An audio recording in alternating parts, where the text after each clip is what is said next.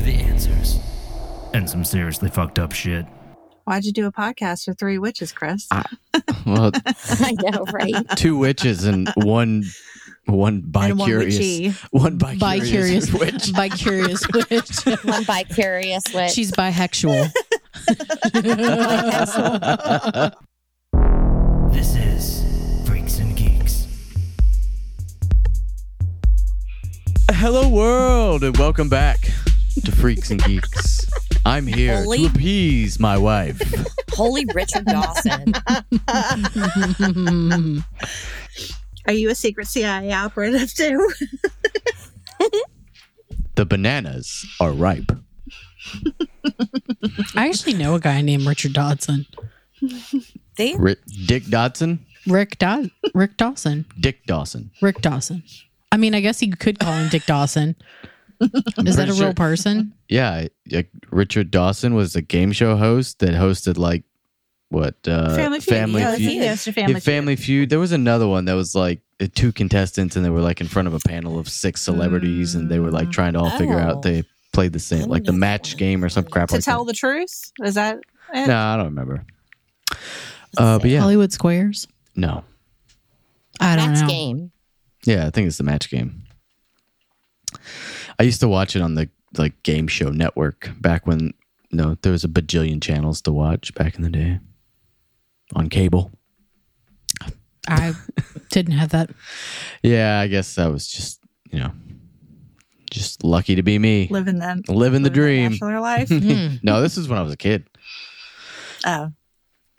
But yeah, welcome back. That has nothing to do with what we're going to talk about today. But Nope. Absolutely nothing. Absolutely not. Like, it couldn't be farther from what we're talking about. Yeah, today... You want me to try to connect it? Go ahead. Oh, God, please do. Please. Oh, this All ought right, to be give good. me a second. Oh, the wheels are turning. Oh, right. Yes, it's coming. I'm thinking. Hold on. I'm thinking. Oh. You raise me up and you bring me down. I got it. Oh, Jesus. Okay, you ready? Excited. Okay. Yes. Hold on. Sam Rockwell played Richard Dawson in a movie that I can't remember the name of right now. Okay. Very specific. Hold on. I got to connect it. Sam Rockwell was also in the movie version of the Chuck Palahniuk book, Choke. Chuck Palahniuk also wrote Fight Club, which had Meatloaf in it. Meatloaf was in Fight Club, with Brad Pitt, who was in Interview with a Vampire, which took place in Louisiana, and in the scene on his plantation before his house was burned down. The slaves were practicing voodoo. Synchronicities. Why'd you do a podcast for 3 witches, Chris? Well, I know, right? 2 witches and one bi-curious. One bi-curious witch. Bi-curious witch. One bi-curious witch. She's bisexual. Oh my God, that's perfect. Amazing.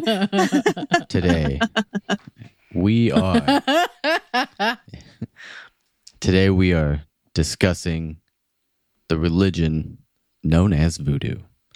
And it was meant to be sort of like a 1-2 punch with our hoodoo episode, although, last week we decided to put out a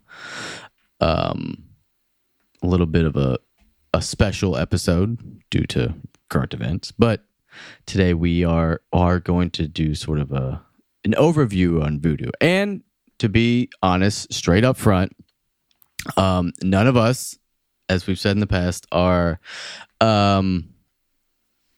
initiated into the voodoo religion. Voodoo is a very closed religion, so a lot of their practices are,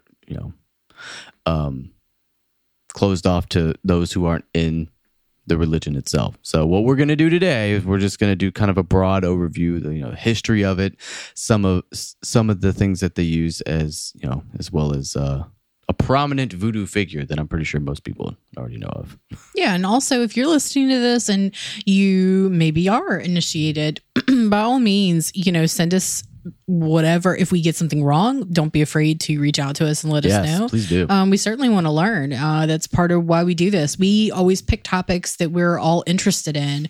And this is something that we have been interested in for a really long time, specifically learning more about it and trying to figure out, what the central themes are and that kind of thing. So, Yeah. I mean, I've had a growing interest in it since we went to New Orleans. oh yeah, for sure. Yeah, that really cemented things. I mean, I think we were both really interested in it to begin with, but then just when you walk down the streets in Louisiana, and Stacey, I know that you've been there as well, like in New Orleans, it's just like it's electrifying. It and you literally can feel, permeates everything. Yeah, you can feel the magic in the air, and it's now it sounds like Disney World, but Well, I mean, that's a good, it's a way to put it. It's like there's something different about that city. yeah, you yes, just feel there it. is. Yes, And I could feel that when I was there as well. It was a little disappointing to find out that there are plenty of like shops that are in there that, they'll say they're voodoo shops that aren't actually voodoo shops. They're just sort of playing off of the. Well, and some of them really are. Well, though. yes, I mean, there's there's definitely voodoo shops down there, but Good stuff. it's very easy to get. Like, these certain people like to play it up for tourism. which is a little sad, Mm-hmm. considering it is a legit religion, but it's not like you walk around and see "Welcome to the Catholic store." Yeah. Well, no, I mean Cokesbury, What? Cokesbury. Cokesbury? What's Cokesbury? That's like a Christian bookstore. Yeah, and Lifeway. Oh, Yeah. okay. Hey, listen, I used to love Cokesbury back in the day. But before we can get into this fantastic topic, we have to know who's talking to the people. Okay. And today I figured it appropriate to associate you with voodoo spirits. Okay. So April, you're up first. Let me make sure I got the right name. Yep. You are Ogun. Ogun. Ogun, maybe. And I will tell you why. It's a spirit associated with warriors, blacksmith, and the wheels of justice. That does sound like me. It does sound like you. Mm-hmm. Always in need of some justice. Then we have Stacy. And for you, it was the spirit Oshun, who is the goddess connected to rivers, streams, and water, and associated with beauty and sexuality, as well as love and pleasure. Some people thank would you. also say that Beyonce's Lemonade album was basically was just an homage to Oshun. She was basically channeling Oshun, and a lot of it in the way that you see it is because She's floating in water at the very beginning of it. she is, but also there's a lot of water themes there, but also one of her colors is like a very vibrant yellow, and Beyonce wears that a lot in her music videos for that Is particular Beyonce album. a practitioner of voodoo? Well, we don't know, and I certainly am not going to claim that on our podcast. But it's interesting parallels, I guess. It certainly seems like she was making a big nod to that. Interesting. Okay. God I love the Lemonade album. Sorry. I know you do. I mean, so far, these are Orishas, and Mhm. there are people outside of the practice of voodoo that do work with the Orishas. Well, last up we have Carrie, and Carrie, I gave you Damballa. I believe I said it right.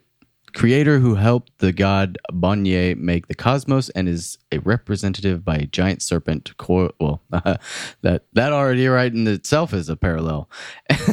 Slytherin. And It coils shape the heavens and earth and is the keeper of knowledge, wisdom, and healing magic. It was mainly the keeper of knowledge, but I didn't Okay. I didn't even put together the Slytherin part, but we got there in the end. I didn't give myself one. I didn't feel it was anywhere really appropriate for me.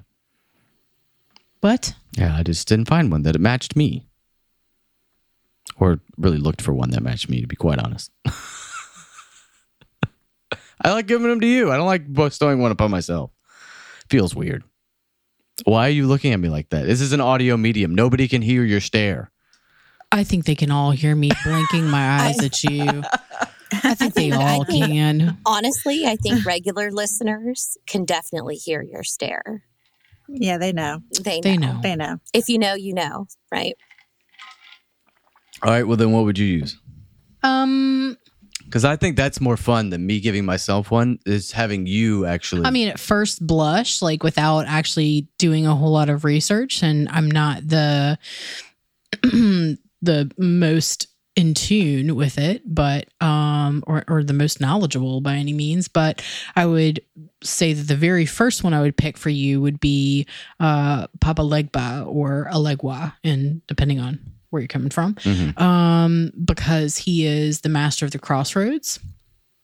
And much like you were the master of the crossroads for this podcast, and he also likes playing cards, which you like a lot. One of his like things that he enjoys are dogs or dog symbolism, and you obviously like dogs. His colors are black and red, so you know that's kind of like Harley Quinn-esque, right? So the Batman, and then he also loves keys. He loves sweets. Like, yeah.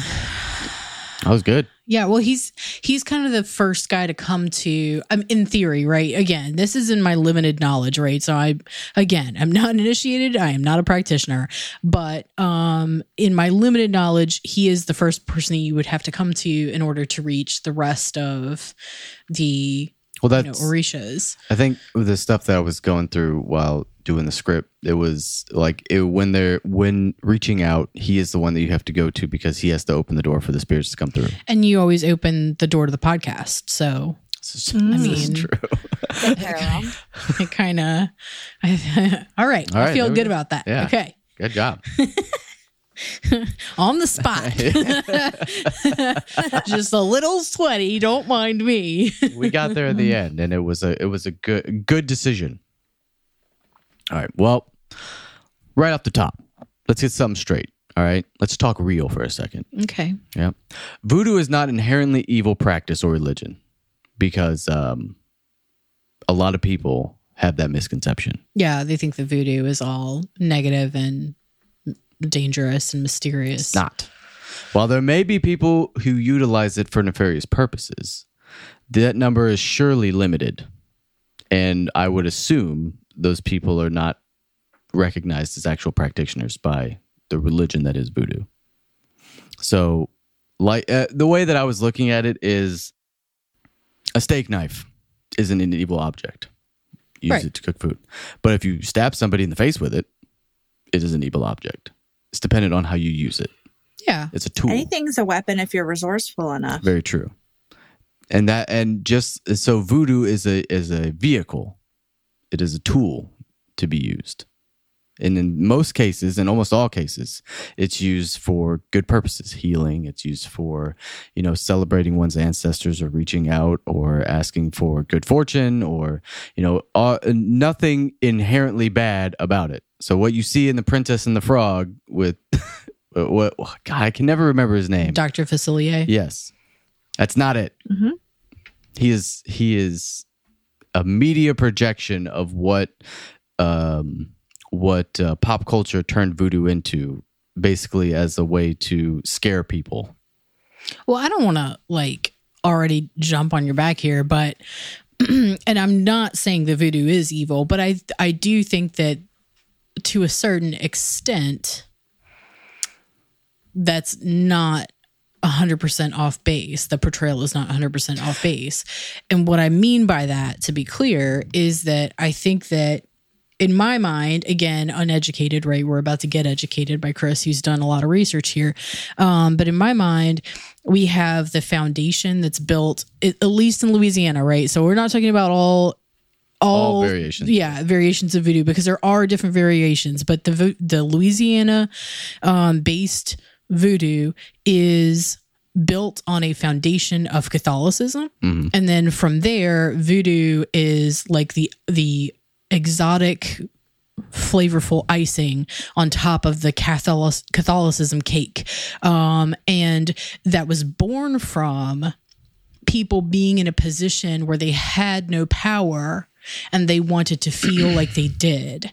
Now, whether that was through the use of, maybe not the most ethical means or not, they were in a situation that caused them to have to reach out to that, or to want to reach out to anything that would give them the power that they needed to be able to live their lives in all reality. I mean, we're talking about slavery and, the minimization of complete people groups and stuff like that, and cultures. I think what you're starting to get to lends more towards hoodoo than voodoo, because hoodoo, as we talked about with the root work, is the magical working with with herbs and stuff like that, where voodoo itself is a religion where it's based on communing with the spirits and what they consider to be the one creator God above the spirits.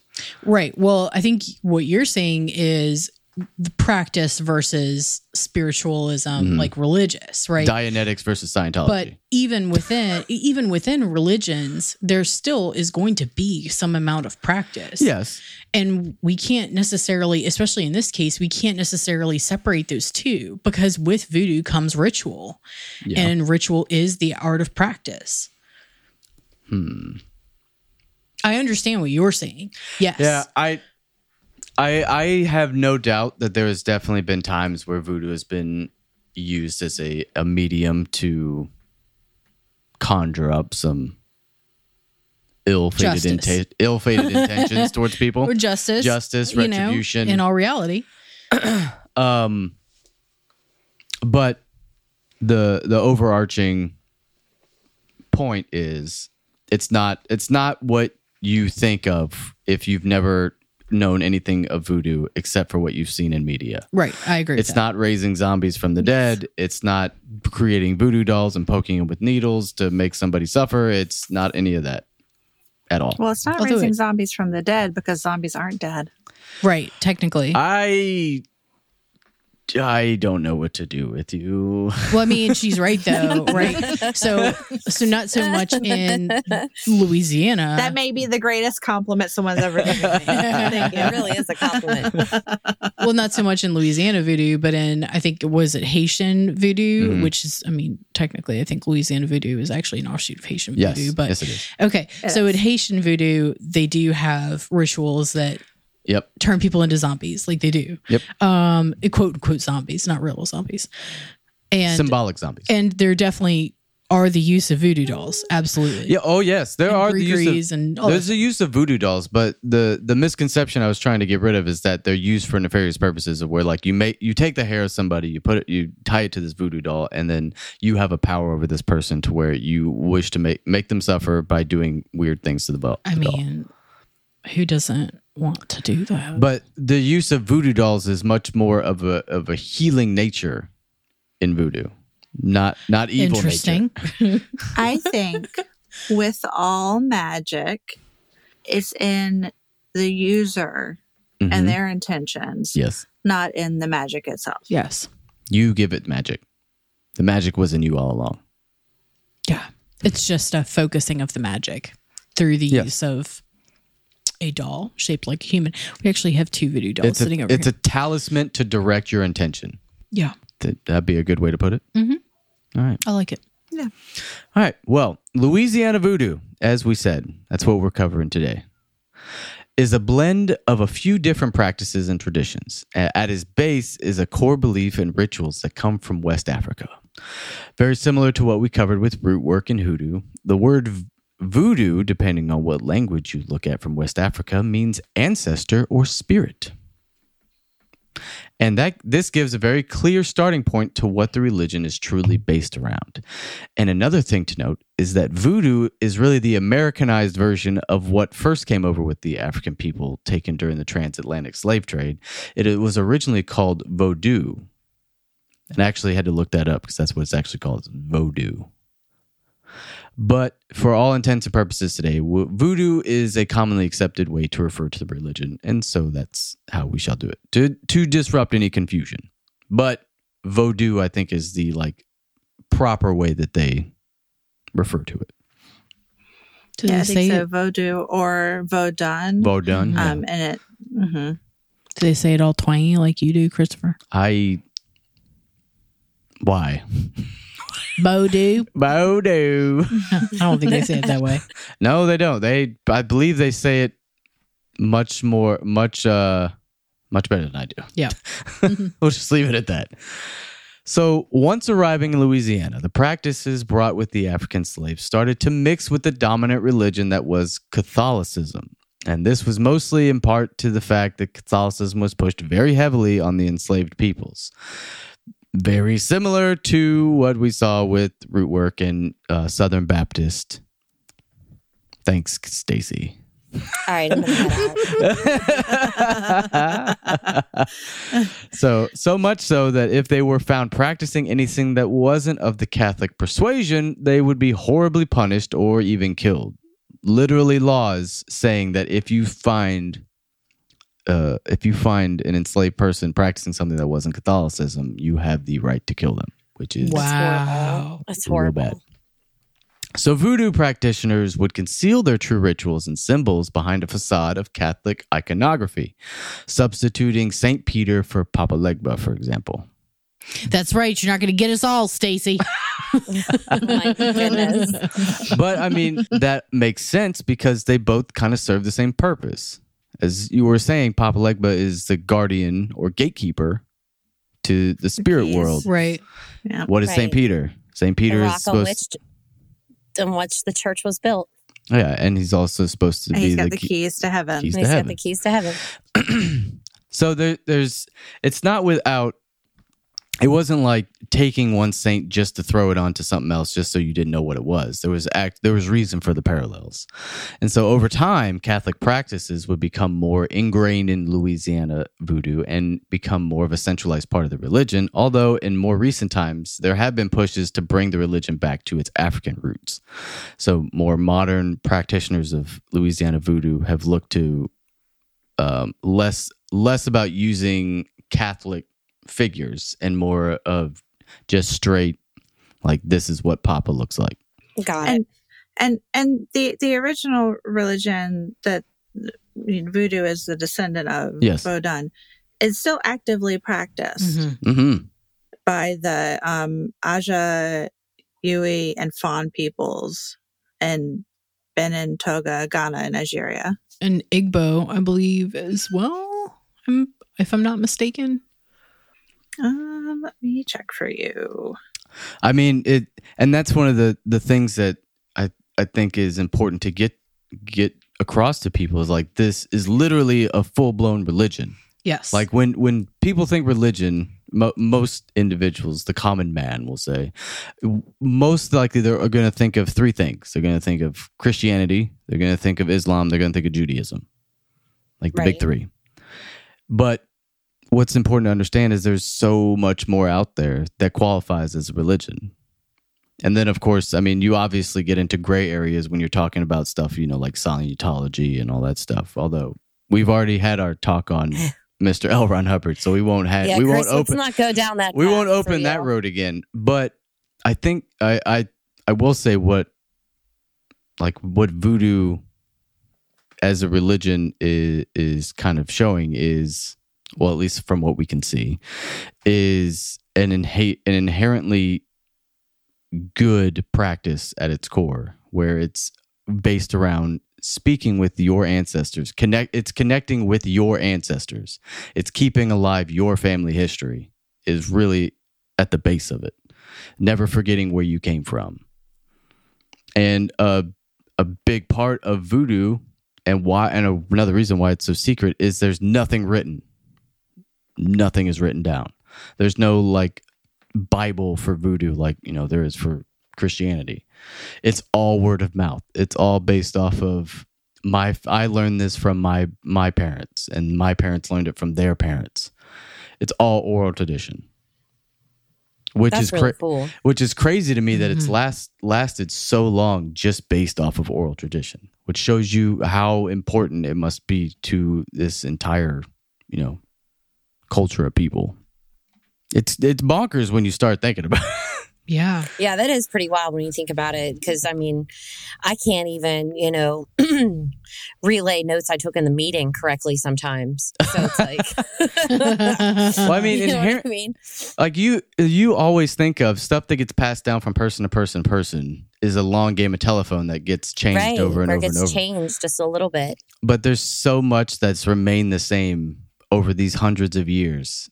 It's crazy and fantastic. Well, that's it, though, right? I mean, that's the dedication and the devotion to it, and that's if it's part of who you are, and Mhm. that's becomes Keep it as true as important. possible. Mhm. Yes, I think that's a part of your worship is spreading the message. So, Louisiana voodoo is also called New Orleans voodoo.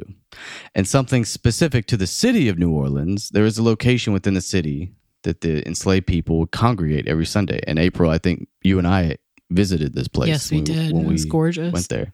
And this place is known as Congo Square. And it is located in Armstrong Park in the neighborhood of Treme. I believe that's how they said it.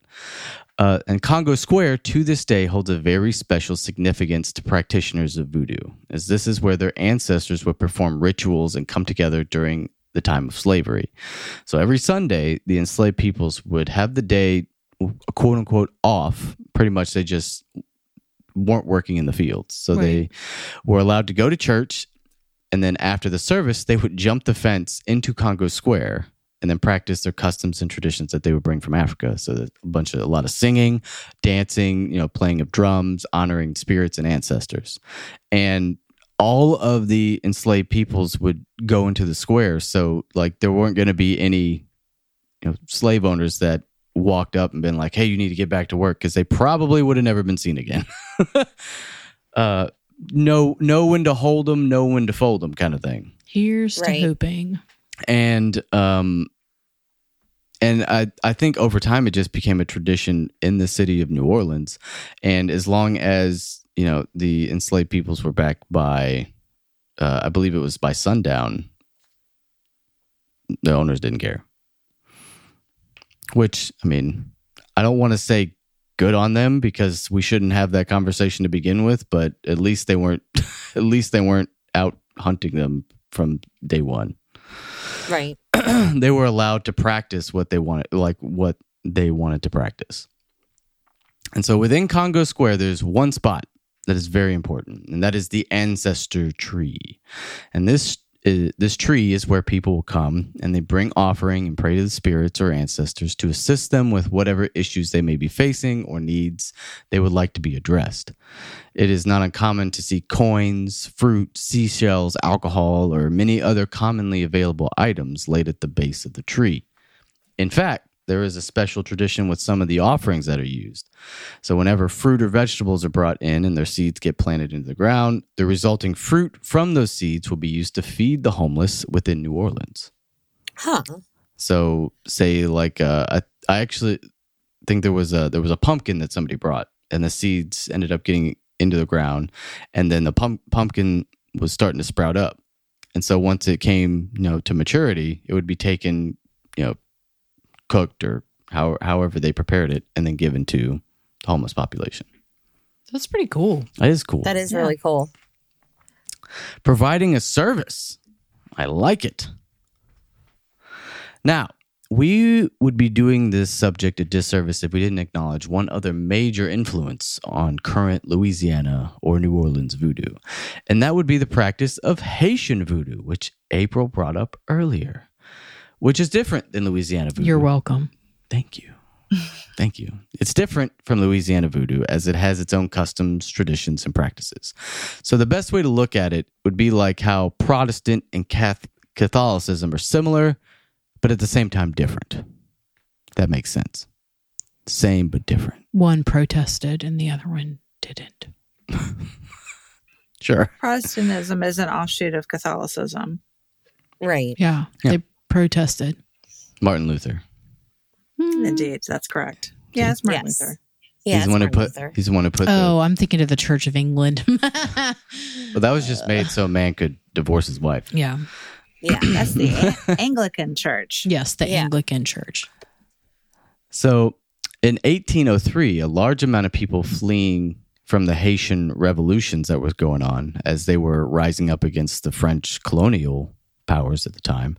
A large amount of people from there flee to New Orleans, and that's where a lot of that Haitian voodoo influence started to come into what is now Louisiana voodoo. And okay. and I think at one point there was like 10,000 refugees. Well, now I'm a little creeped out. Why? This candle that we lit earlier is from the 1803 Candle Company. Synchronicities. Oh, we're just on it today. So from these influences, we get what we know today as Louisiana voodoo. And honestly, besides some of the written history of it, we know surprisingly little of the religion. Secrecy is still a huge part of those who practice it. Multiple vows of secrecy are taken by those who are initiated, a tradition that dates back all the way to the days of slavery, which seemed to be a very common aspect of African-based practices, but completely understandable, as you didn't want to be caught practicing anything that wasn't what the slave owners were pushing. Right. And that's why it's important to stress that none of us are initiated in it, because we don't have any of the secrets. Yes, that 100%. Keep bringing it up. Secrets. No, we ain't got no secrets. We ain't got no secrets. We lay all of our cards out on the table. We got a lot of our cards from Wikipedia. I don't get a lot of my cards from Wikipedia. I know he didn't. I'm joking. Chris did all the research for this, and he didn't go to Wikipedia. I mean, I will pull it up, but anything on Wikipedia that I see, I verify with anything, like with other sources that I go to. He did find a guy that he publicly available information. Yes. Yep. And academia. I mean, if college teaches you anything, it's how to research. Well, yes, it does. And you have a guy that you really like, who you did a lot of research with this time. I love it. It's Roby Gilmore is his name, and he's a priest, a voodoo priest that's in New Orleans, and like he's made it his goal to dispel a bunch of misconceptions about voodoo to people who come to the city, mainly like tourists and stuff like that. But he's fantastic. He's a fantastic, storyteller, and I would just go and listen to him talk about it as much as he would be willing to talk about it. It's great. We should meet him when we go down to I would enjoy doing that. Okay, so let's fucking do it. Some of the things that we do know about voodoo are some of the things they use, or some of the objects that are used within rituals. This includes items such as brick dust, grave dust, Florida water. April. I love Florida water. Takes baths in that shit. I do. And I also clean with it. It's a natural disinfectant. It is a natural disinfectant. So in my mind, it has cleansing properties. It just, you can like feel it when you use Florida water. Like I feel refreshed, and like it smells good. It does smell good. It smells amazing. I feel refreshed. I feel renewed. Like, oh no, that's some good shit. Highly recommend. Can I ask a question? Yeah. What is grave dust? Is that dirt from a graveyard, or is that from like a headstone that's broken off and piece of headstone broken off and ground down or something? I mean, it certainly can be, but mostly it is dirt from a graveyard. From a right. Okay. Mm-hmm. And there's certain types of, funny enough, okay, so Reverend Patience, who we all know, right? We had her on the show. We've had her on the show several times, but she actually posted today about how to harvest grave dirt effectively, and what different categories meant, and like when you would want specific graves over others. And, it's not just about walking into a cemetery and grabbing a jar of dirt. That has nothing to do with it, or is the smallest part of the whole experience. You need to, number one, enter the cemetery properly and with respect, and give an offering and request to enter, request to use the dirt of the grave that you're going to. And then from there, you need to choose a person within the graveyard that is appropriate, or something that she didn't have on there, or at least that I didn't read in her post today. Actually, we'll probably repost it on Freaks and Geeks. But one of the things that I don't think she did mention is that you don't also have to get any dirt from a grave. You could just harvest it from one of the plants in the cemetery and get the collective good of the cemetery to use in your practice. So that is something that we do use. I wonder if that would float more towards hoodoo, though. Well, yeah. I mean, so it's not just voodoo that uses grave the Venn diagram. Right. Yes, right. There's several practices that use grave. In fact, I've got graveyard dirt upstairs right now that I harvested. What you're explaining is not a voodoo use of grave dust. What you're explaining is how going to be the you same. Use it like a pagan practice. Not really pagan, more hoodoo, but it's going to be like pretty much the same. Yeah, she's not saying the use of it. She's saying how it's acquired. Right. And not just that, but like the purposes that it would be used for, right? So like, for instance, if you... this is a terrible example, but it's the only one I can think of right now. So let's say that you had a friend that you wanted to work a spell for who was in a terrible relationship. She was being abused. You would want to get the dirt from a victim of abuse. Again, requesting it and asking permission before you took it, and then leaving an offering. Because in essence, her spirit that at that point would have infused the soil, if you would be a spirit of justice, of support, of caring and strength, and all of these things that you wish to push towards your friend.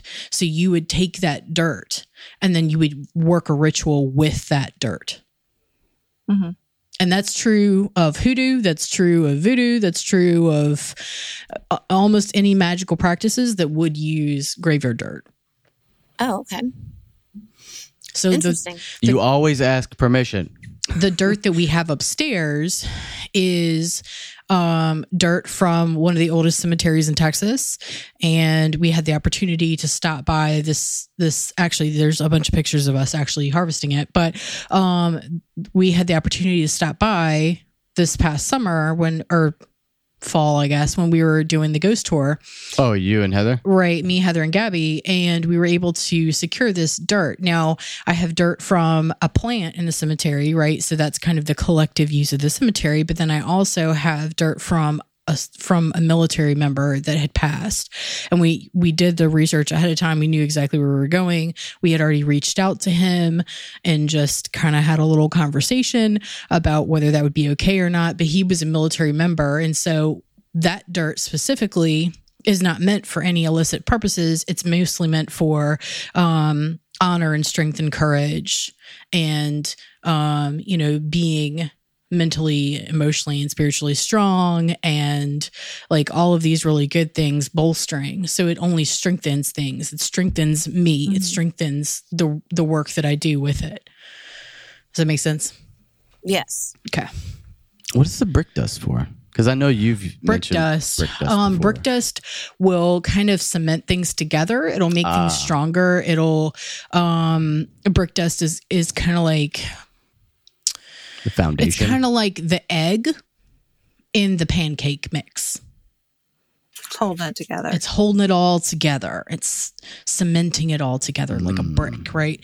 And it can also cause increased movement, right? Depending on the spell that you're using. So if you're using red brick dust, it can also mean that somebody is spinning their wheels. They're trying to go somewhere. They're trying to travel. They're trying to, like, it could be forward movement or it could be stagnant. It depends on what you pair it with, right? Like pepper, like black pepper? Yep. Pepper.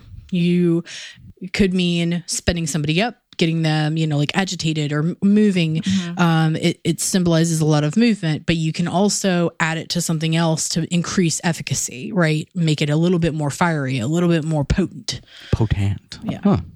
Huh. This is fun. They bring us so much. It's only and here. Okay, so let me help you. Since you, Stacey, you're bisexual, right? Way to work it in. Way to work it in. So good, we had to bring it in. Here's the thing, and this is something that Reverend Patience again taught me when I was a baby. A baby witch. What do you think that the people in Congo Square, that's what we were just talking about, the people in Congo Square had their workings, they had rituals, they had things that they were doing. Do you think that they had access to sweet marjoram and rosemary, and they were using things that were all around them, and sometimes they would use things and they would assign things meaning because they simply had it at their disposal. It didn't, it doesn't have to be like you don't have to have the eye of Newt that you collected on the third full moon in the first quarter of the year when the temperature is exactly 57 degrees and it's whatever. You don't have, that's not it. That's not how it works. It works because of the intention that they put into it. Exactly. Because of the belief that they put into it. So it works because you believe it does. So there's categories of things. There's categories of herbs. There's categories of rocks. There's categories of all these things. Either it's just like alcohol, right? Either it's going to send you up, it's going to send you down, or it's gonna set you on fire. It's gonna do these things. There's really only this many things, these many options, right? And however you want to get there is however you want to get there. Pepper is something to spin you up and speed you up and make you move around. Why? Because if you eat pepper, that's what you're gonna do, and that's how you know. That's what pepper does in a spell. So that's what it does for your spell. That's what it does for your spell. If you were to put honey or syrup into a spell, what do you think that would do? Slows stuff down because it's sweetens sticky. Sweetens it, slows stuff down, it sticks to you. Binds it together. Absolutely. Because that's what it does. Huh. It's so simple. Well, that's because it was born from things like Congo Square, where they had to make do with the things that they were able to get their hands on, the things that they had in great amounts. And that's why a lot of things that are left at the base of the ancestor tree are very common items. Right. Small coins or, an orange. Just like easy things that would have been available. Yeah. One of the common things to leave to when you request entrance into a cemetery, one of the most common things that you leave are pennies. Yep. And I mean, why? Well, because they're accessible. Right. And you're requesting entry. You are making an offering of yourself. Those are your pennies, and you're giving those pennies as admittance. And in some ways, that is a show of respect. I've known people that leave pennies on loved ones' headstones. Yeah, that's a common practice as well. And that's not necessarily witchcraft. Actually, it's more paying Chiron, isn't it? Paying toll can be, but those are typically going to be like quarters or even $50. But the symbolism is still the same. Right. And what you're thinking of specifically is usually on service members' gravestones or tombs. Well, I think the family that I know that does this, I mean, they're Catholic. I think they call, whenever they find pennies, they say they're pennies from heaven. Yeah, that's the thing too. So they put them on the grave site. So if you go to Arlington, on a lot of the graves in Arlington, you'll see money, not just pennies, but money, coins, all coins. And each the coins all represent something different. So like a penny is if you were in the same service, right? And I'm sorry, I'm probably mucking this up for people that actually know. A penny is like if you're in the same service or if you came to visit, right? Whereas a quarter would be if you served in the unit with that person or if you were there when that person was killed.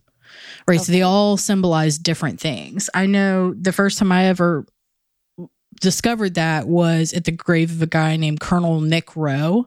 And Colonel Nick Rowe was the father of, the U.S. Army's intelligence. He's the one that built the entire thing, and his grave is somewhere that people will make kind of a journey to, and so his grave is just covered. He's got to be very rich in pennies. He's very rich in a lot of things, not just pennies. Well, thank you for all that extra explanation, because it helps. Because I don't.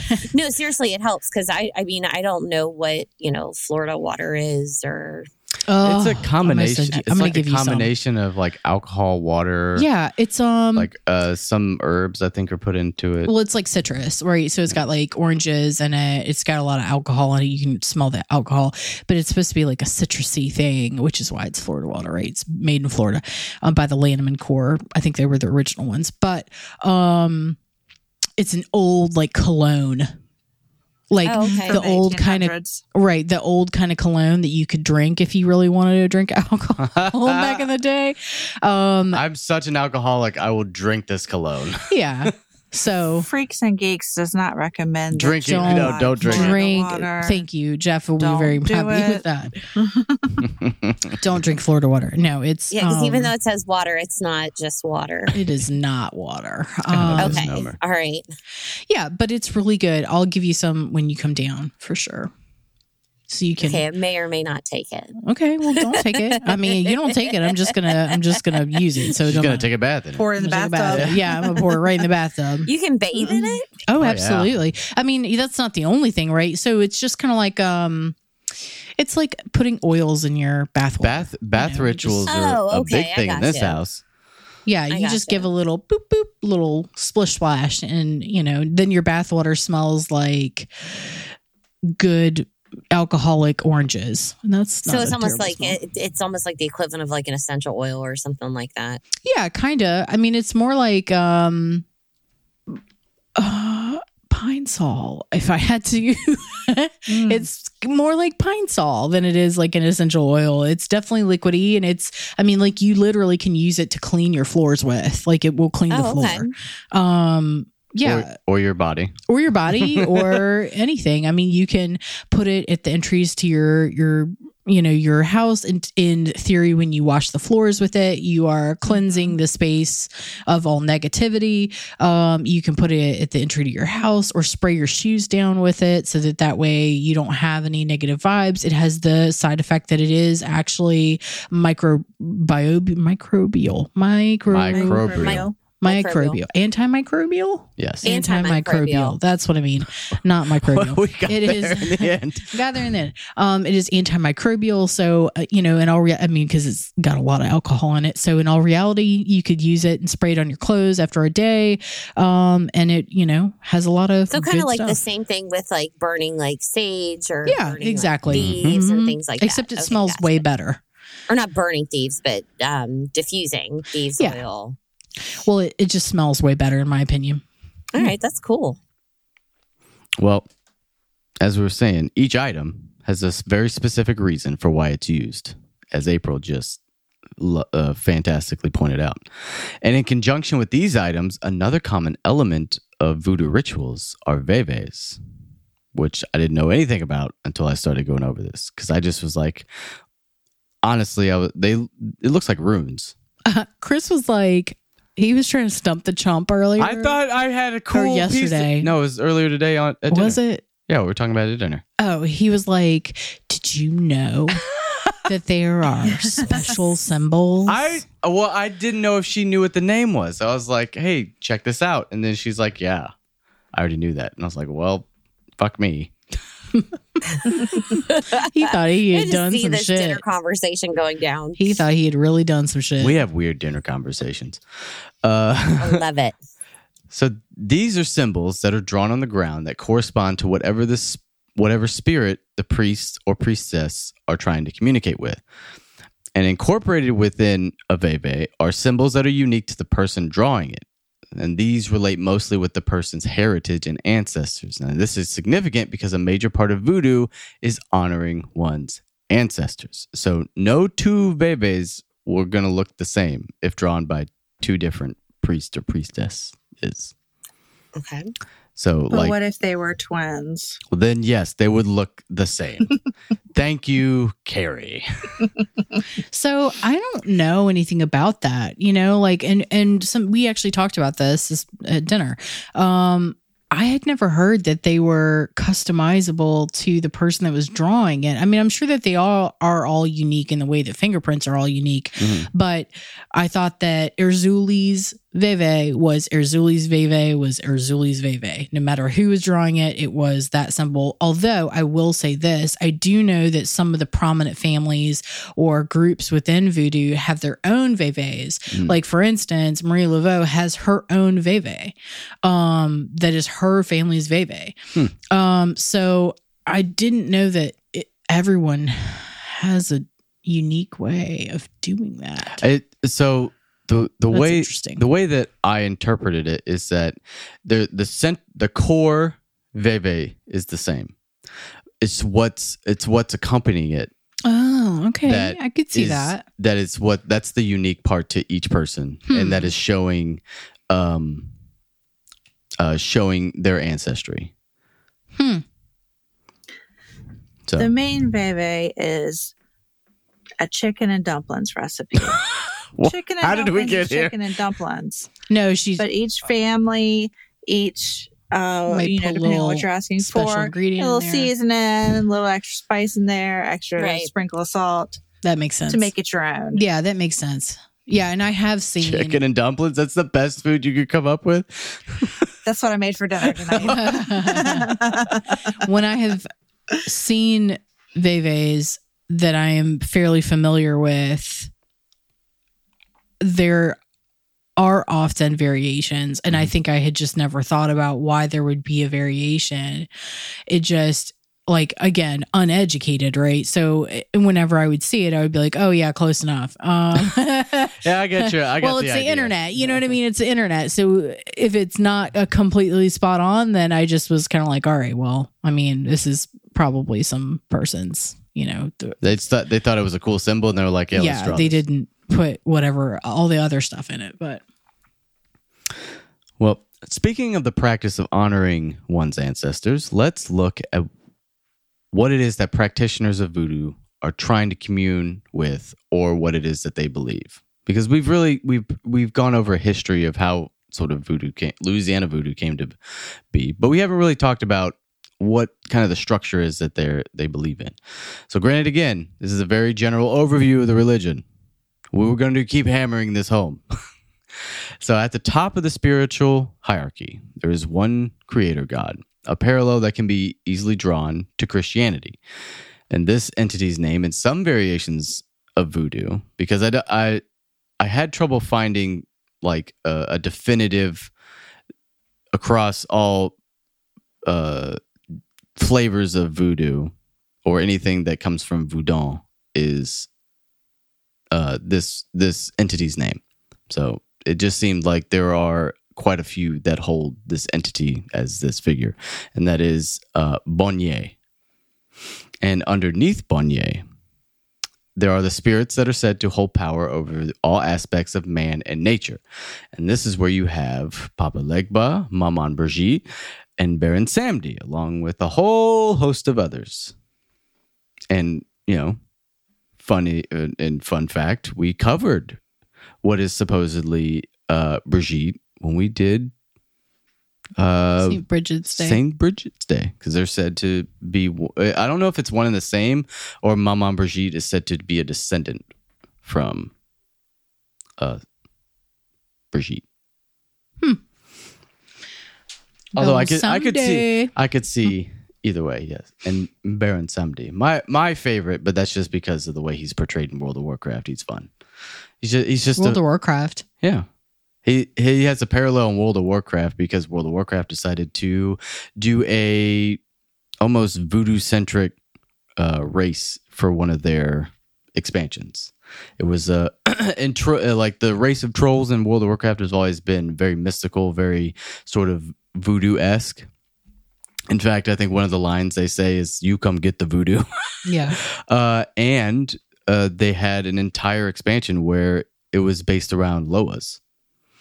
And Baron Samedi is his counterpart was called Bon Samedi. Bon Samedi. And he served the same purpose. He's the god of the dead. Well, I hesitate to say God, spirit of the dead. What's that other game that you play that he's in? Oh, you're talking about Smite. Smite. With all the gods. Mm-hmm. Yeah, in that game, he just jumps on top of a coffin and sucks everybody into it. Oh, jeez. A little different take it's a hell on of a it. finishing move. Yeah. Off the top rope. I want to play Smite really bad, but I am not You can sure. play the computer, you know. I'm not sure that I'm... If I was going to have you play, it would just be me and you against the computer. I think I would stress out about it. We'll put it on easy. It looks really fun, but... And so underneath these spirits is where it is said that one's ancestors are. So when you're performing rituals or praying at altars, it is believed that your ancestors are the ones who commune with or bring the spirits to you. Again, your ancestors are a huge part of voodoo. Huge. Oh, God.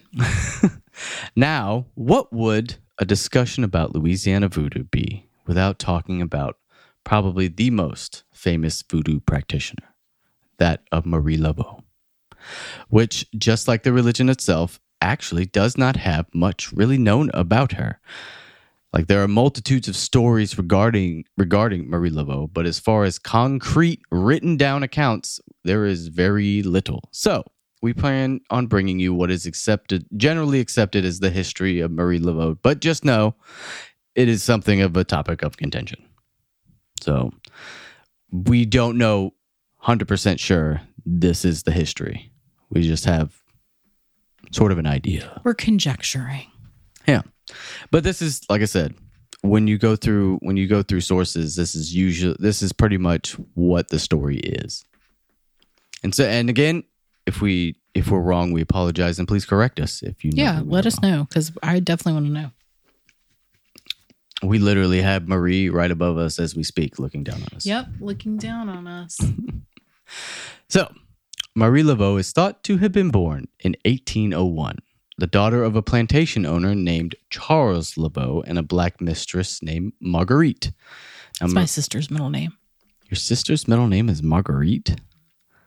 Mm-hmm. Ew. I like it. I think it's cool. It doesn't flow with her first name. It did. Oh, I guess that's true. It's not future proofing. That's what that problem was. So Marie's mother was a practitioner of voodoo, something that she would pass on to her daughter. It is believed that Marie's father would become a mayor of New Orleans, which seems a little prophetic given Marie's later involvement with the rich and powerful members of New Orleans. A young Marie Laveau would come to marry a man by the name of Jacques Paris. Now, Jacques was a carpenter, and he would father 2 children with Marie Laveau, and he would mysteriously go missing in 1824, never to be seen again. And mysteriously. Yes, air quotes. And Marie would claim that he had died, although no one really knew for certain. And some theories that he just up and left, and Marie didn't want to admit that her husband just outright left her, so just said, "Oh, he died. Now I'm a widow." What? You mean like up and left, like I'm sick of this shit and left? Yeah. Oh. Chucked up deuces and just walked out the door. What a jerk. Well, I mean, it's very possible that he just died. I mean, her account could be accurate. No one knows. So following Jacques' disappearance, Marie would take up work in a beauty parlor as a hairdresser, and this is where she would start to ingratiate herself into the lives of the wealthy population of New Orleans. Because if you were hot stuff about town, you had to get your hair done by Marie Laveau. Get that hair done. I need my hair done. I mean, I think you look beautiful regardless. Oh, thanks, babe. You're welcome. While working as a hairdresser, she serviced many of the wives of the wealthy men in town, and she would hear all the juicy gossip and rumors these women would talk about, spilling all the tea. Do kids still use that phrase nowadays? Delicious. I don't know. If there's one thing April loves, it's tea. True.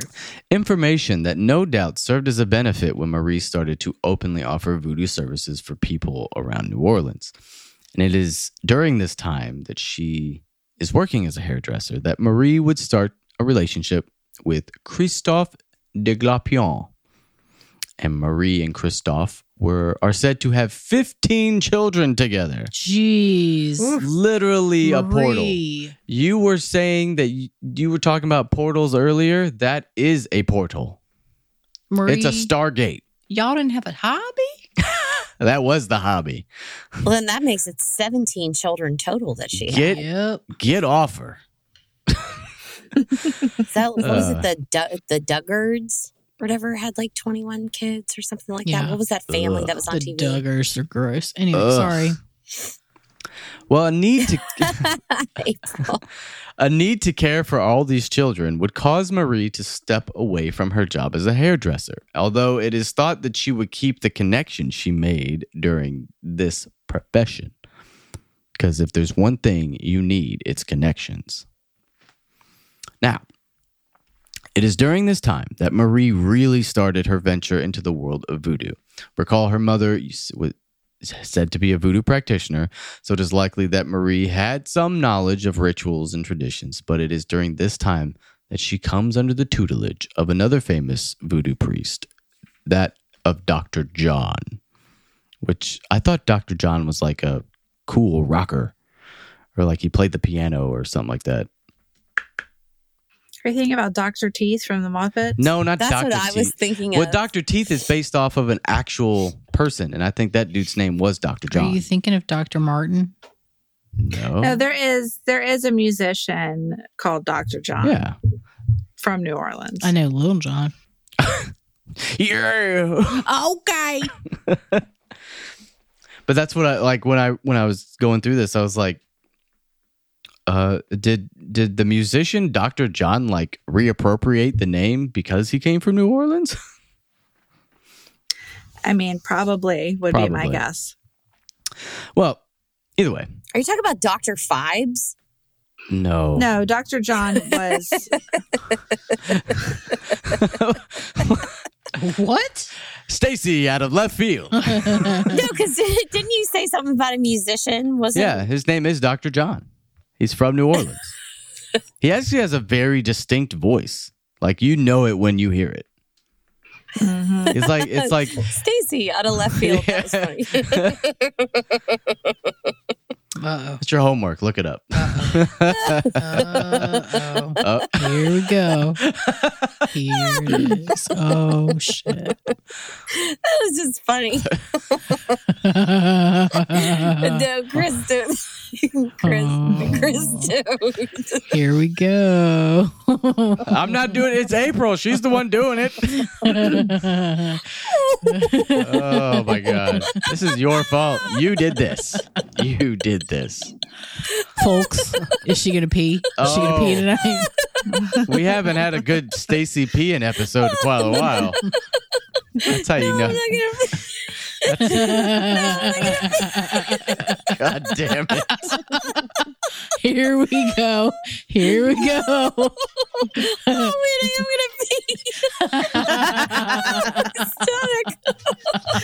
Stomach. You are actively trying to kill Stacy. Oh, my stomach hurts. Oh, I'm crying. I mean, it's just like, funny. You know, it's harvesting it for magical purposes. I like to harvest Stacy laughter for magical purposes. Bottle it up. Bottle it up. Just like grab it, just waft it like into Ursula and Ariel's voice. Just because you guys were talking about doctors, and I was like thinking, and I wasn't really paying attention to what you were saying. Then I heard somebody say musician. That was just funny. I'm gonna go get my seashell so I can gather this up. Oh man.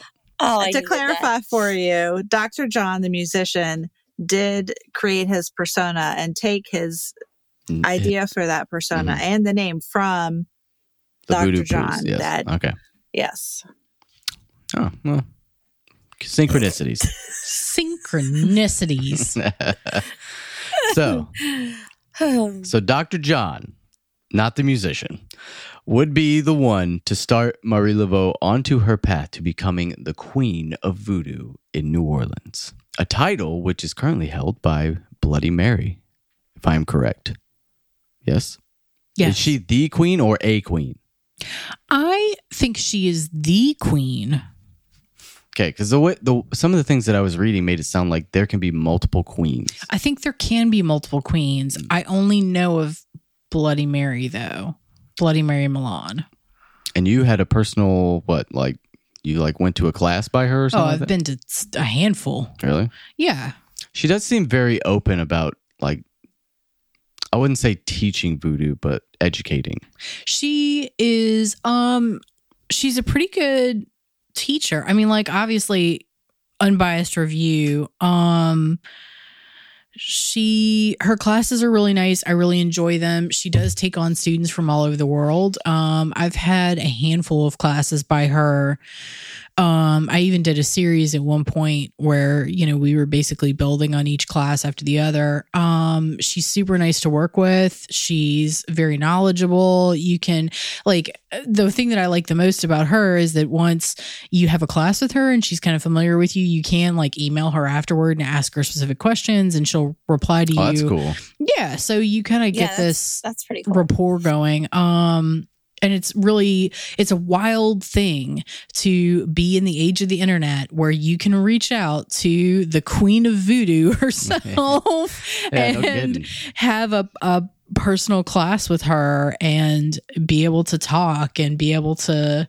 A lot of what she does in her classes, though, she will talk about, symbolism and ritual and stuff like that. But she also does guided meditation and trying to get in touch with your psychic abilities. And I mean, I think that is highly worth it. That is one thing that and I've seen interviews and stuff with her that she says is that she believes that everyone has psychic abilities. It's just a matter of how what those abilities are. Yeah. And she a lot of the, I guess it's a temple.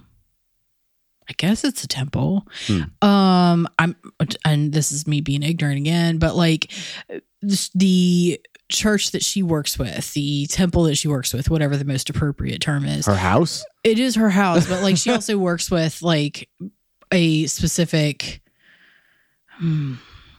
parishioners. She has a congregation. You're right, a congregation. That's where I'm trying to go with this.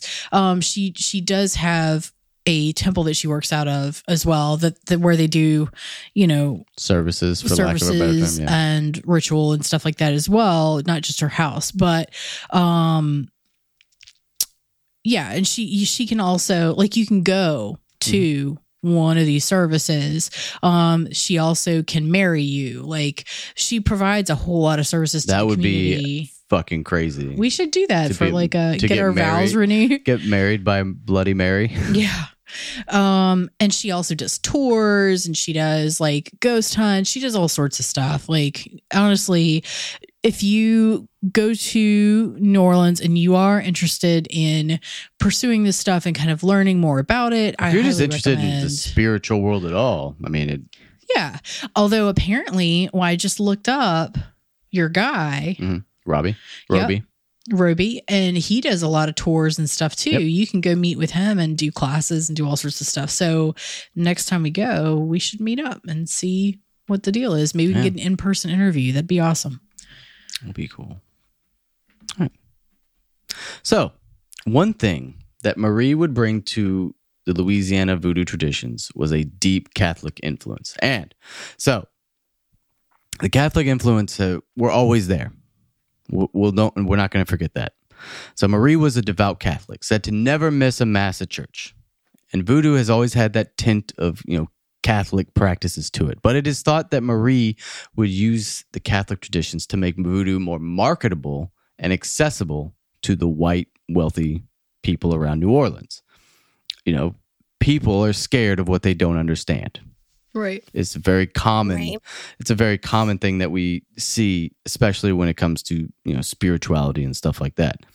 It looks weird and it doesn't jibe with what I know or I believe to understand. So it must not be it must be evil or something along those lines.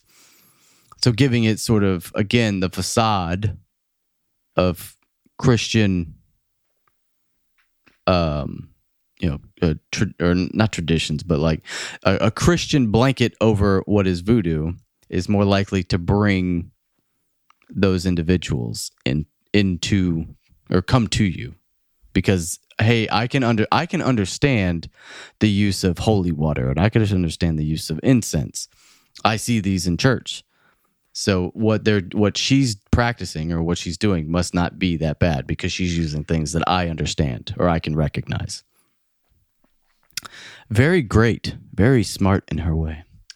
So she would use holy water, she'd use incense, she used statues of saints, and she would also use Catholic prayers. And it provided these people with something that's familiar to them, although it must be said that Marie did not just cater or service the wealthy people about town, but she also did work for the more impoverished and less fortunate. Like she would, healings or blessings, charms, stuff like that. She's providing services for everybody.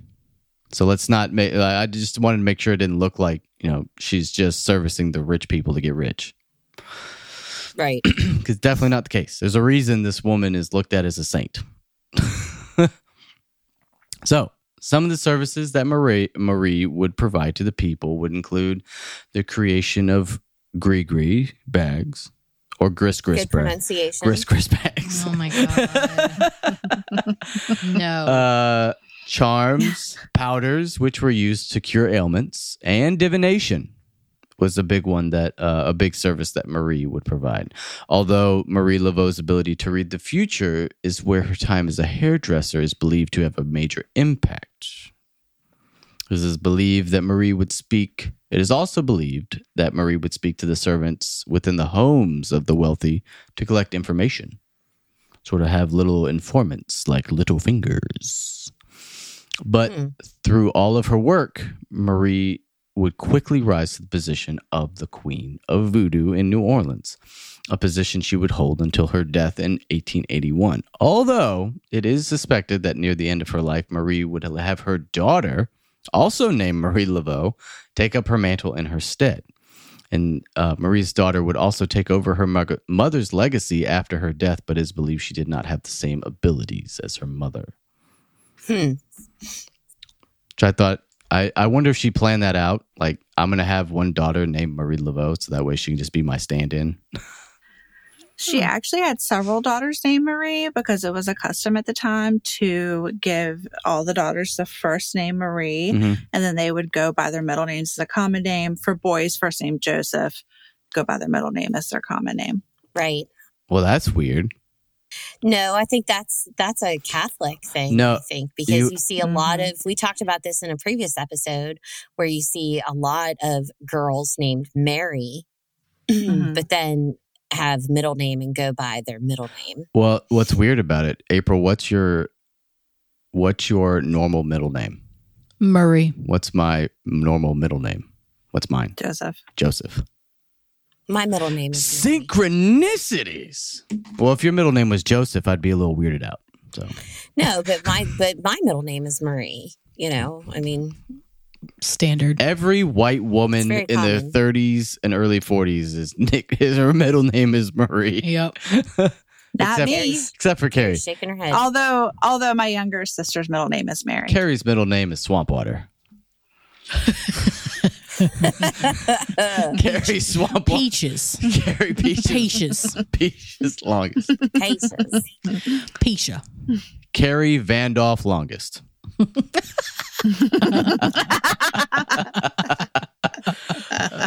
Inside joke. Excellent. Now. Excellent. Vandolph. Marie Laveau is believed to have been laid to rest in St. Louis Cemetery in New Orleans in her family's crypt. And I say believed to because I say it the French way. Yeah, it's probably St. Louis. St. Louis, sorry. I apologize. When we went to New Orleans, they wouldn't confirm whether or not she was actually interred there, correct? I think they said that she had initially been interred there, or was believed to have been initially interred there, but that her body might have been moved because of the attention to the gravesite. But so something I didn't know is apparently the Misfits, the band, the Misfits, were arrested in 1982 for attempting to exhume her body. Oh, well, that could be one of the reasons why they decided to move it.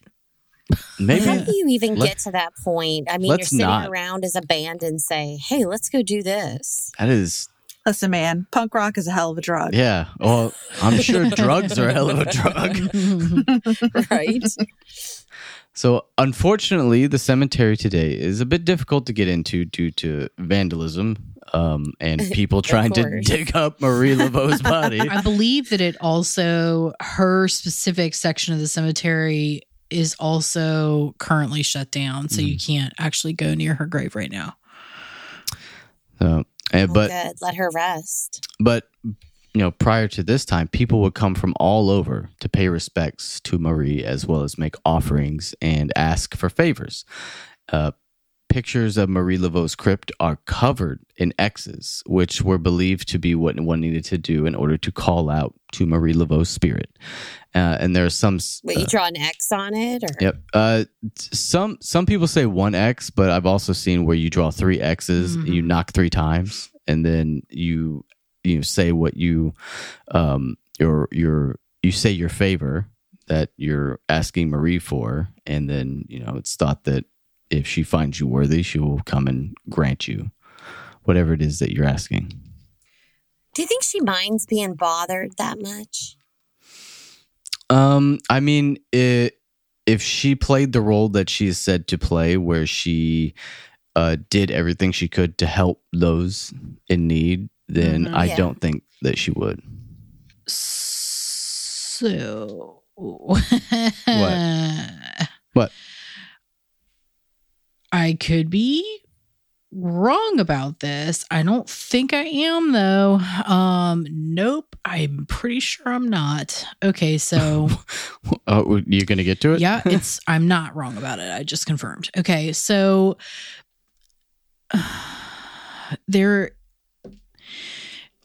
So in New Orleans, there is a belief that there are 7 gates to the voodoo afterlife. And there are thoughts that you could go to each of these 7 gates in a specific order. And I don't know what the order is. You might be able to find it. I don't know. Please don't try this. I don't think you even can try this anymore, because I think a lot of these places are not accessible. But you go to the 7 gates in a specific order, and you do certain things at the 7 gates. And then at the 7th gate, you will be greeted by... we've talked about this Baron in the past. Sam D. Yeah, Baron Sam D. And you will be able to... Is it Baron? I thought it was Papa Legba. It's Baron. And you will basically be able to have a conversation with him where you maybe could enter the underworld, or maybe could ask a favor or whatever. So Marie Laveau's tomb is actually one of the gates. I swear me and you have talked about this before. We probably... Did we talk about this maybe once when we talked about your trip to New Orleans? Yeah, we probably talked about it when we talked about the trip to New Orleans. So yeah, so I think her tomb is one of the portals, right? One of the specific gates. And I believe that the X's correspond to... It is the first one? I don't... Yes. Are you sure? Are you arguing with Carrie? Well, that's one...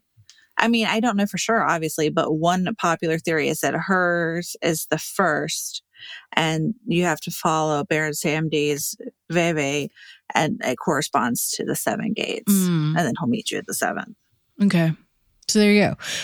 But the 3 X's and the knocking and stuff like that is a part of that ritual, from what I understand. But also something to be noted is that the 3 knocks is very symbolic of things that were pulled from Catholicism. 3 is a big number in Catholicism. Am I right? The Father, Son, and the Holy Spirit. Yeah, I mean, it's the Holy Trinity. I mean, demons, I don't know that we demons are said to knock 3 times to mock the Trinity, according to Zach Bagans. Hey, Zach, how are you? Yeah, we haven't had a good Zach moment. Bagans. So there's this guy that I like to listen to a lot on YouTube. Mm-hmm. His name is Mr. something. Okay. Ballin. Mr. Ballin. That's what his name is. Anyway, his name is Mr. Ballin. I thought you were intentionally leaving his name out. No, I couldn't remember. His name is Mr. Ballin. And he's really great. And so you guys will like him if you are interested in stuff and you want to listen to something throughout the day. Mr. Ballin. That's a good one. He does a really, really good job. So he's really funny. But in one episode, he was talking about the demon house. In Gary, Indiana. Indiana. I was trying to remember where. And he was talking about how this man who was like a paranormal enthusiast had bought the house, and he called him Zach Bagans. And I laugh about it every time now. Oh my. Zach Bagans. Zach Bagans. Well, the last thing to note, and something I brought up before, there are some sects of Louisiana voodoo that look to Marie Laveau as that look to her as a saintly figure after her passing, and a big, one of the big reasons that people would go to her grave, not only to try and, I guess, chase the 7 gates, which sounds like an LSD trip. It sounds like Indiana Jones. Yeah, Indiana Jones and the 7 voodoo gates. I mean, hey, there's another Indiana Jones movie that just wrapped. But Harrison Ford needs so much. I mean, money he did Crystal Skulls, and it was horrible. But that concludes our story on voodoo. Yeah. And again, we won't preface, but we will say we are not initiated. This has just been an overview. Historical research and all that jazz. Yeah. It is it's some of the brief views that you get of what they can show for rituals and stuff like that.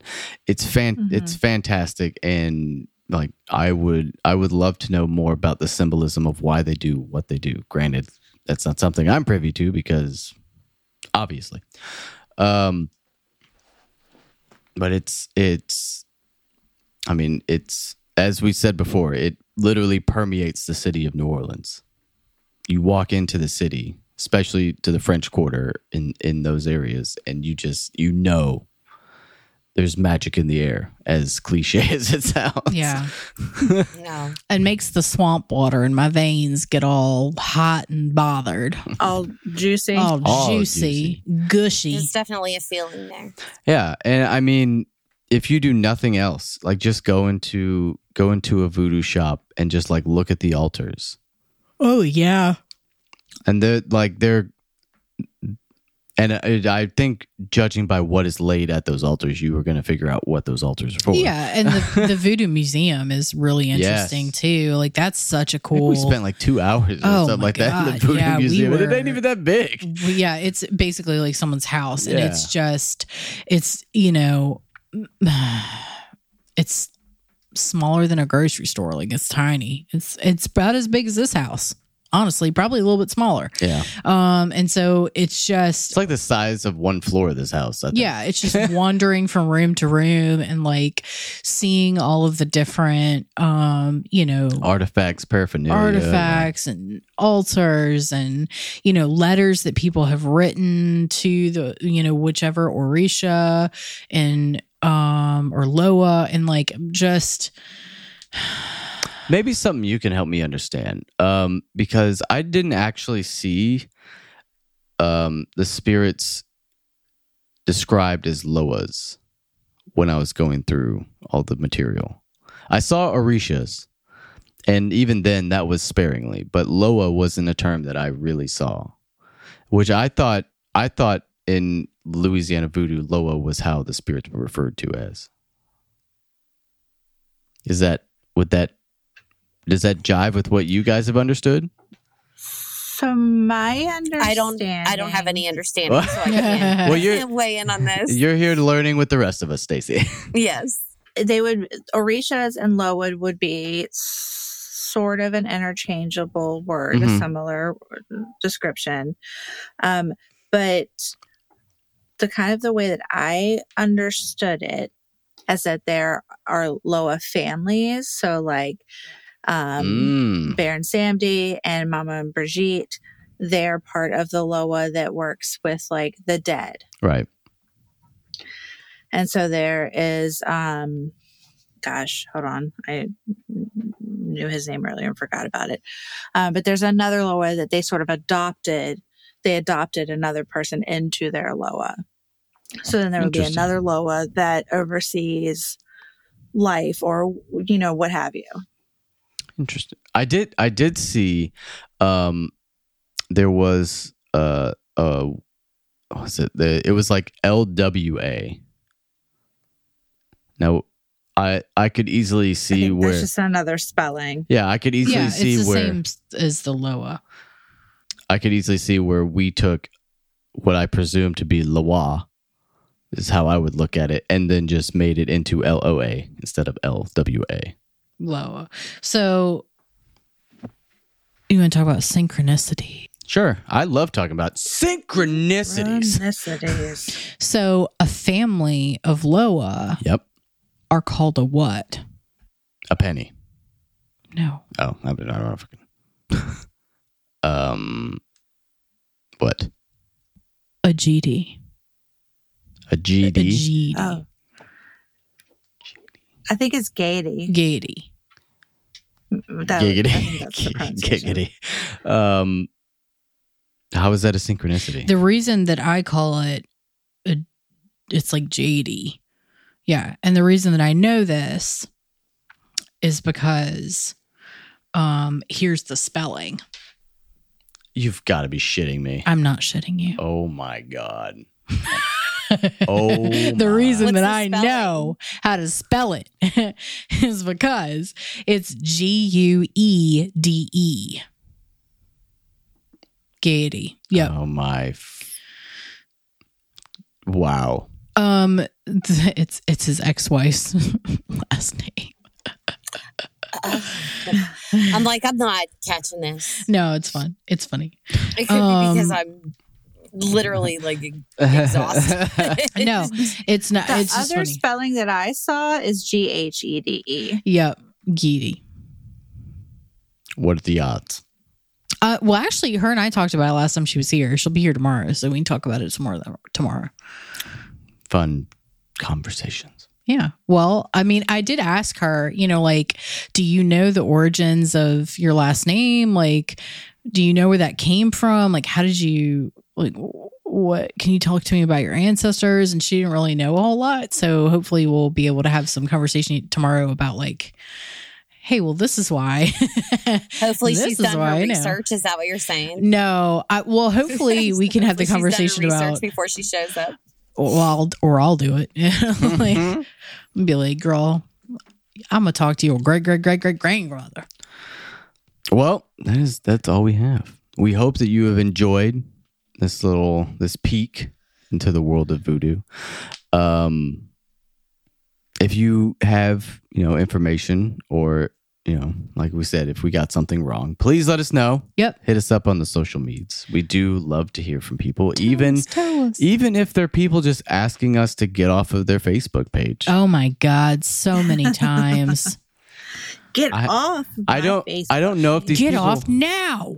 Like, it's my girl. Facebook page and I want you off now. Like, girl, I don't know if you know this, but we can't. Wentworth. We can't friend you. We're not friending you. We can't do shit. We're just floating in the ether of meta. We're floating in it. The metaverse. We can't I can like your comment if you leave a comment. I can tag you in things. Maybe sometimes I can't. I can. That's what I can do. I have no control over whether you have liked us or followed us or any of that stuff. We can't control that.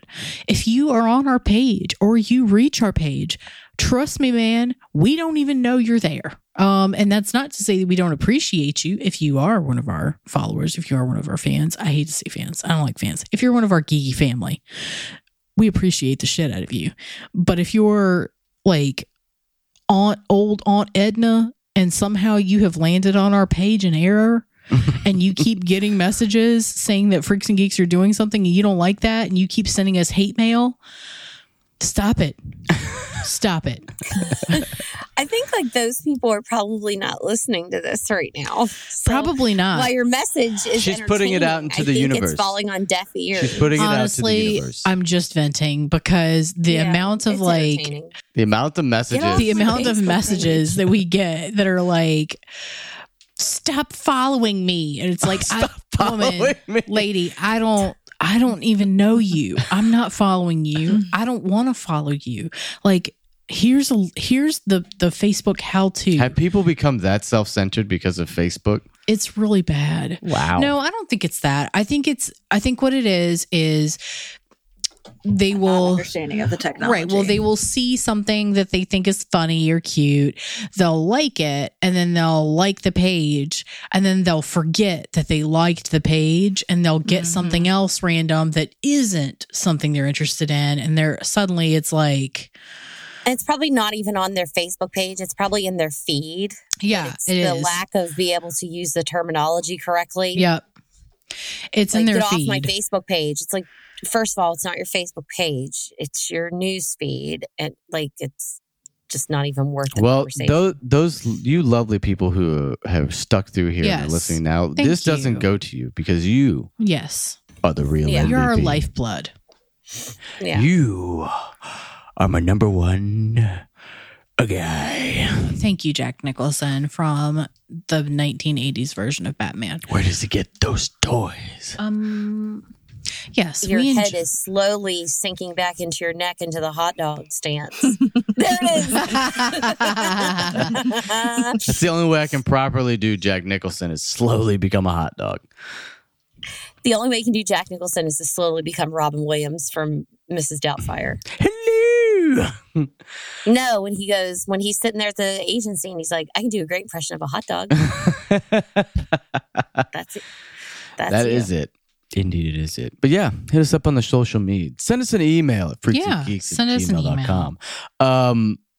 I've actually finally updated our website because apparently I haven't been doing that. But hey, it's updated now. So go check it out. freaksandgeekspodcast.com. And put yourself on report. You know what? I was ashamed. I was very ashamed because I was like, I swear I've been doing this and I have not. But I fixed it. And there's one last thing before we leave that April needs to tell you about. Ooh, baby, I love your ways. I would do anything for it, but I won't do that. Hey, listen, guys, friends, geeky family. I know that I just yelled at y'all, and I'm sorry. Wasn't it them? It wasn't really at you. It was just you're in the room while the yelling is happening. Listen. And I kind of facilitated that a little bit. Well, Chris triggered me real bad. And then I kind of jumped in with you. Is that not my job as your husband? Triggered the shit out of me. Because it's my job as Stacy to just add to keep poking the fuel buttons to the fire. Yeah. So listen, if you enjoy what we do, if you enjoy listening to these episodes, they will always be free for you. We will always keep our regular episodes free, but over on our Patreon page, we have so much more content. We have special little episodes that are just waiting for you to give us specifically just a little, specifically you. Your name's on it. We signed it. It's yours forever. In blood. Yep, in blood. I have your name tattooed on me somewhere. Go ahead over somewhere. go ahead and just, give us a little bit of your hard-earned money. If you feel we deserve it. If you feel we deserve it, yeah. Also, I will tell you that 100% of any donations that we get at Patreon, while the Ukraine-Russian war is going on, will be donated to Ukrainian rescue efforts through Red Cross, ICRC, all sorts of things. And we have a whole list of those on our webpage as well, on our Facebook page. So if you want to donate directly and not even go through us, that's fine too. By all means, go for it. Just, we want to, in this time, and even through the reconstruction efforts afterward, we want to support Ukraine and all of our friends and family over there. So for sure. Yep. All right. Well, to all you lovely, beautiful people out there in podcast land, we hope that you stay freaky and you also stay geeky, and we will catch you on the flip flop. Thanks, guys. See you next time.